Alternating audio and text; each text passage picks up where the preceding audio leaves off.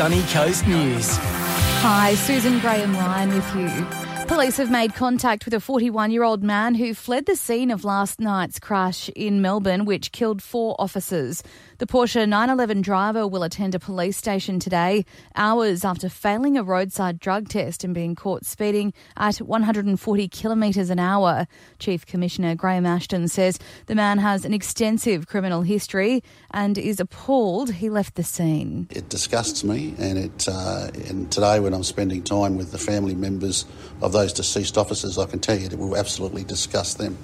And then to leave the scene is a very, very low act in my view. Investigators have also requested images of the crash not be shared online.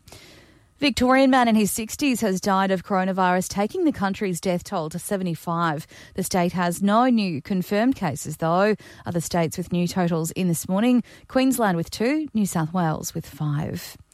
The PM says the US president is impressed with the way Australia has managed to flatten the COVID-19 curve. The pair spoke about the pandemic overnight, with a rate of new infections here under 1%. Scott Morrison says the situation in the US is vastly different. Particularly in the tri-state area around Chicago and so on, they've got some very, very, very difficult challenges there. So we were able to share those experiences, and he was pretty impressed with what Australia's doing, I've got to say. That's from Sky News. You ready?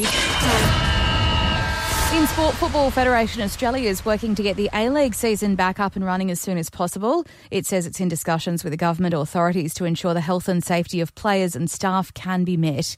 The NRL has been given the green light from the government to resume the season on May 28. Project Apollo has confirmed teams will return to training on May 4, while the structure of the comp is still being decided with broadcasters. And download The Briefing now. It's Australia's new daily must-listen news podcast with Tom Tilley.